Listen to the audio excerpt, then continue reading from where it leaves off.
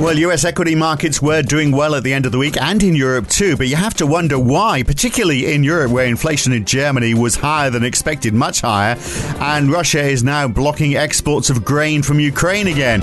Even though the US markets are a little more risk on, the Aussie dollar didn't have a good end to the week, so we'll look at why that is. Perhaps it's because of concerns over China, the one place where shares went down at the end of the week.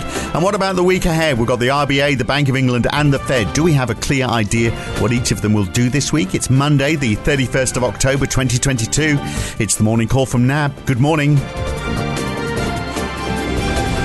Well, yes, there were big gains in US equities on Friday. 2.7% added to the Dow, 2.5% to the S&P 500, 2.9% for the Nasdaq. But that follows, of course, a couple of days of losses last week. All up, the Nasdaq was up 2.2% over the entire week. But look over the month, the S&P is up 9%.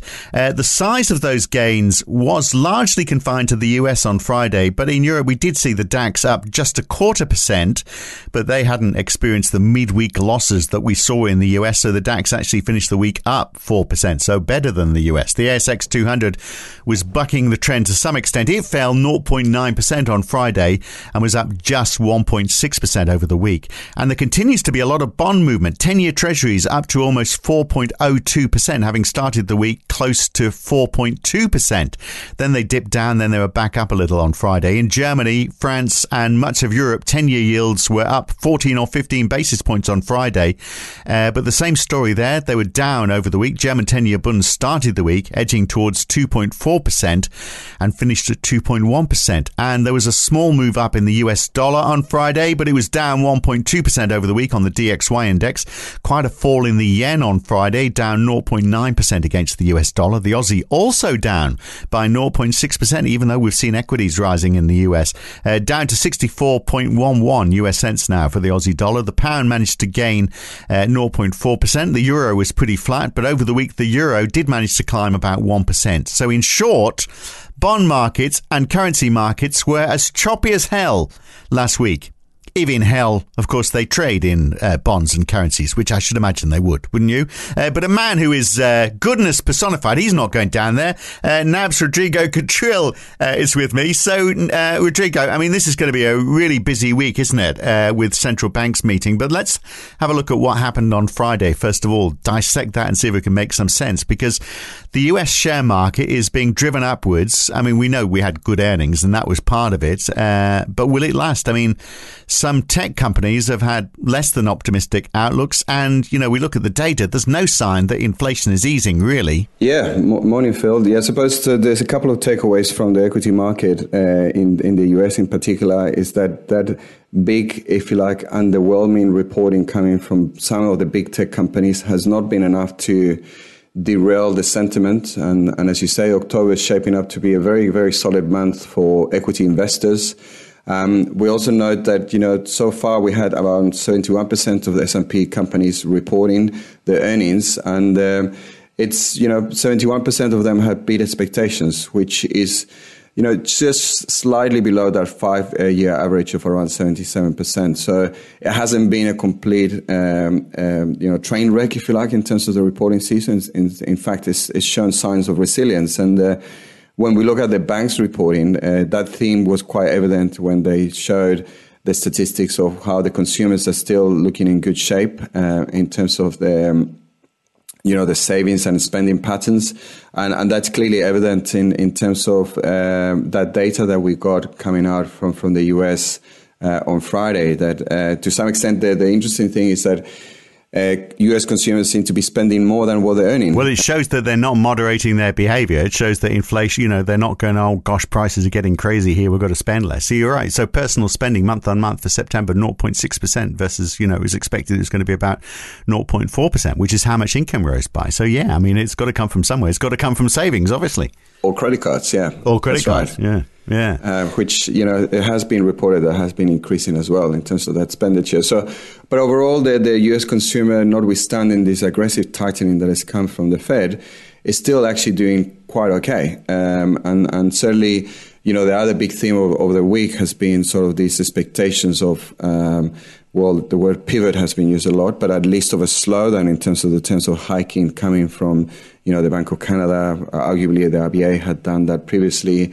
And then, of course, the interpretation of the ECB as well, that they were looking to maybe ease up in terms of their approach to tightening as well. So that's all contributed to the positive vibes, if you like, during the week. But is it going to change? Because we'll look at the European inflation numbers, because we get the full euro area inflation, but they weren't good at all for Germany and France. But just finishing off on, inflation in because obviously a big chunk of this is the hope that inflation is going to ease now, that central banks, as you say, are not going to have to work as hard.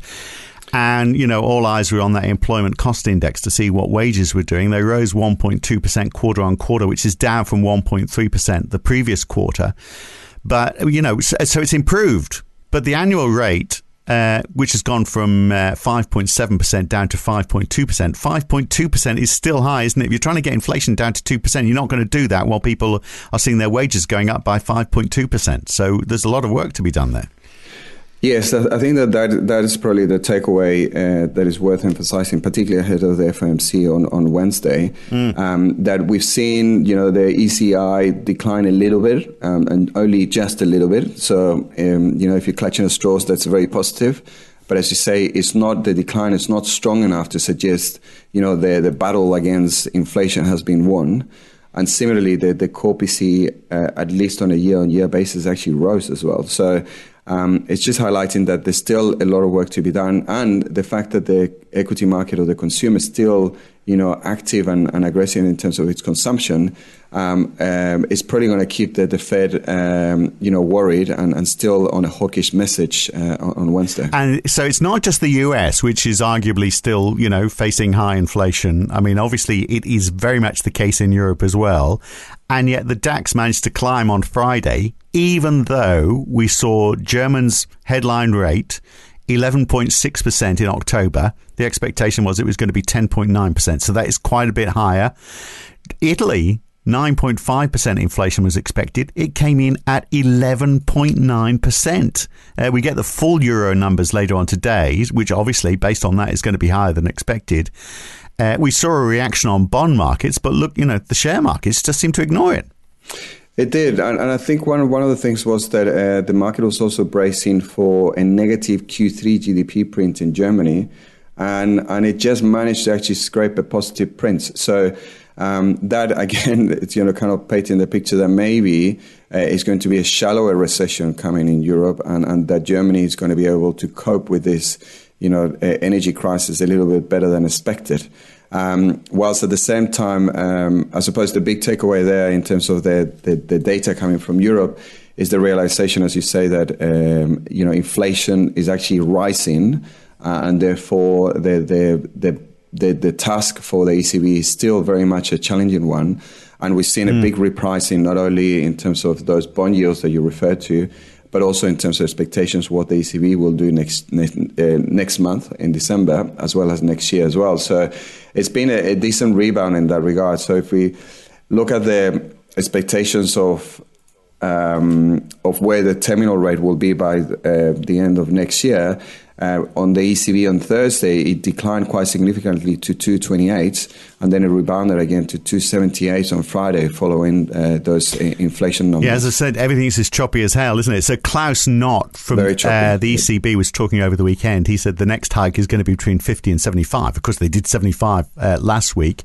On inflation, he said, we haven't even reached half time yet. They're going to play the second half in 2023, and they're going to play it with smaller interest rate steps and by shrinking the ECB's balance sheet. But it's going to take 18 to 24 months. This is a long game there, but that's going into extra time and a penalty shootout is what he's talking about, just to take his analogy to the full extent. It's going to take a long time. Yeah, just ahead of the World Cup. Yeah, and then I suppose the other thing worth highlighting as well is that ECB Lagarde was speaking to an Irish program late on Friday, and she was quite adamant that not only for the central bank, inflation is a mission, a mantra, and a mandate, insisting that they're very much committed to bring inflation down. They will be aggressive in their approach. So we might see a bit of a repercussion, if you like, from those messages coming over the weekend in terms of the price action for rates and pricing expectations for the ECB on Monday. So what about we get the Eurozone GDP today as well, don't we? We've already had it, as you say, for Germany. So ECB's survey of forecasters, they've got the euro area stagnating early next year because, the ECB says it's because inflation is eating into spending power. It's not exactly rocket science, is it? But what are we going to see with the numbers today? Well, I suppose the inflation number is the big one. That will be the reaffirmation, if you like, of what we got from the readings from Germany, France and Italy. And any messaging coming from the ECB will be important too. We have ECB Lane speaking today after the numbers, I believe. So that will be important because that reaction and positivity in equity markets that we got last week is partly because everybody thinks, the ECB won't go as hard as expected, and maybe there will need to be a bit of a rowing back in terms of that messaging, which will be important for market reaction. So, okay, we look at inflation. We're not too concerned about the Eurozone GDP?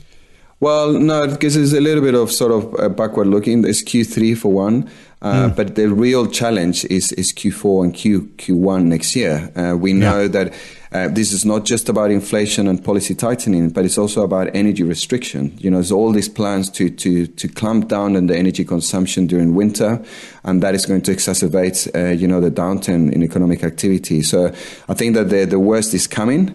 And at the moment, I suppose the other sort of positive vibes that we've seen in recent days or weeks in Europe has been the decline in energy prices, LNG in particular.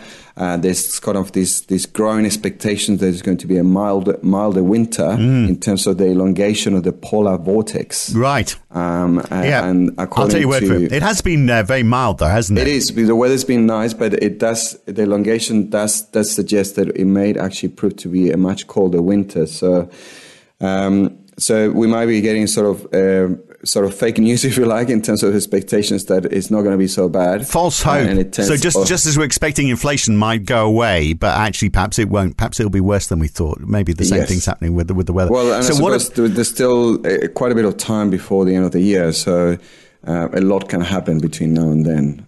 And just on that inflation story, of course, in Europe, it's not going to be helped by the fact that Russia's pulled out of the deal to allow the export of grain from Ukraine through the Black Sea. So that's not going to help with food supplies for Europe, actually, particularly, though, for those developing nations, which are very reliant on this, those poor developing nations that are also reliant on the US dollar and, seeing the US dollar going up and food prices going, it's not a pretty picture for them. But that is going to add to food inflation in Europe as well. So, to your point, I mean, inflation, there's not any signs of it easing in Europe anytime soon, is there? No. But for now, when you look at sort of the performance of core global bond yields, it's interesting that even though we had a rebound in terms of the move up in yields on Friday, it's still...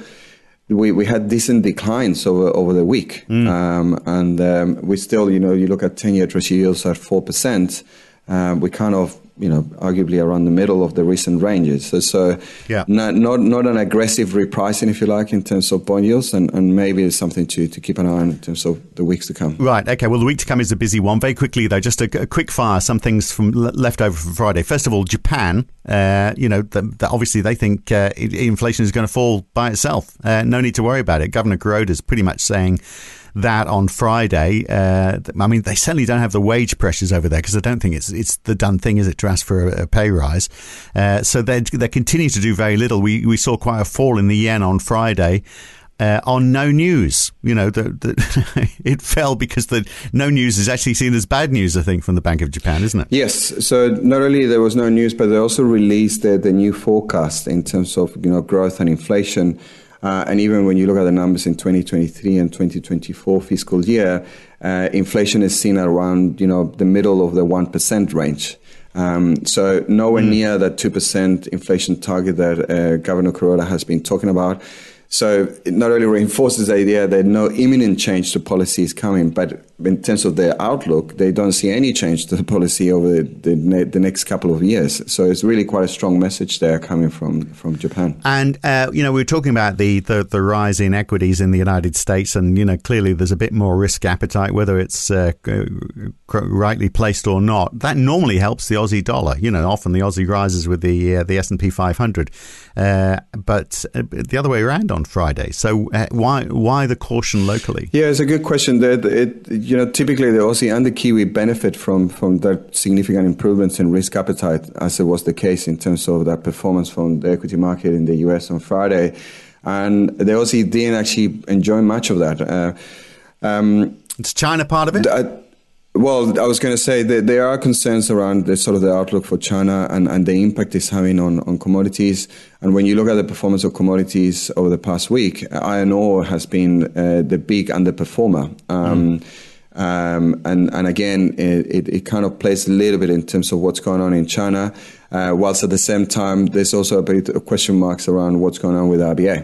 The RBA comes on Tuesday. There's a bit of a debate, we think, or it should be a debate within the RBA in terms of whether they will do 25 or 50, but certainly the perception that the RBA is taking its foot off the pedal has been a factor weighing on the Aussie more so in the past couple of weeks than what has been the case previously. So that will be important in terms of the RBA messaging on Tuesday, as well as the performance of the economy in China, where the COVID restrictions are still a major concern.